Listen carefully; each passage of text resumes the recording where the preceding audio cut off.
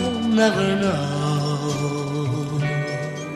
Well, it is Valentine's Day, and Auckland Council is hoping the city's dog lovers will make room in their hearts and their homes for abandoned puppies. Council's animal management team are taking several down to the city's waterfront today for doggy dates with the public. Animal manager Elly Waitoa says shelters have been overwhelmed with dogs and they all need a new forever home. Even those not so ready for a long-term committed relationship this Valentine's Day can go down and meet and play and walk with the puppies. Nikki Cripps is Auckland Council's Regional Shelter Manager and she is with us now. Kia ora, good morning, Nikki. Tell us how this is all going to work with these puppies.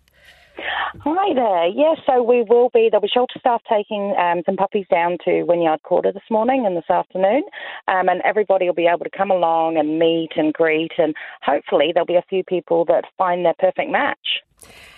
Yeah, well, they're pretty hard to resist, aren't they, when you see them in person and have a little cuddle, and you're hoping people will adopt these puppies?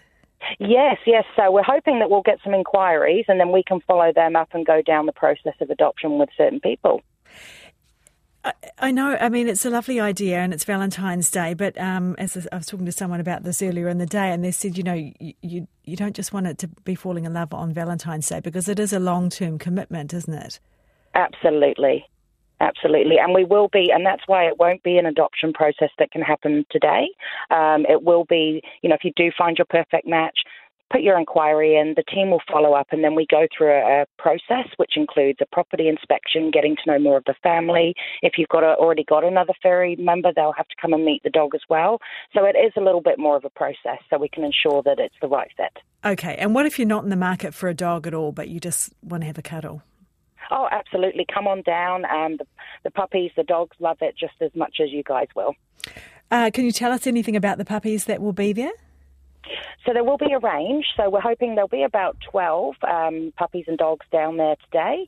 They're all different breeds, all different ages. One of the poster ones that we've had was Jumba, who was a 2-year-old Mastiff cross.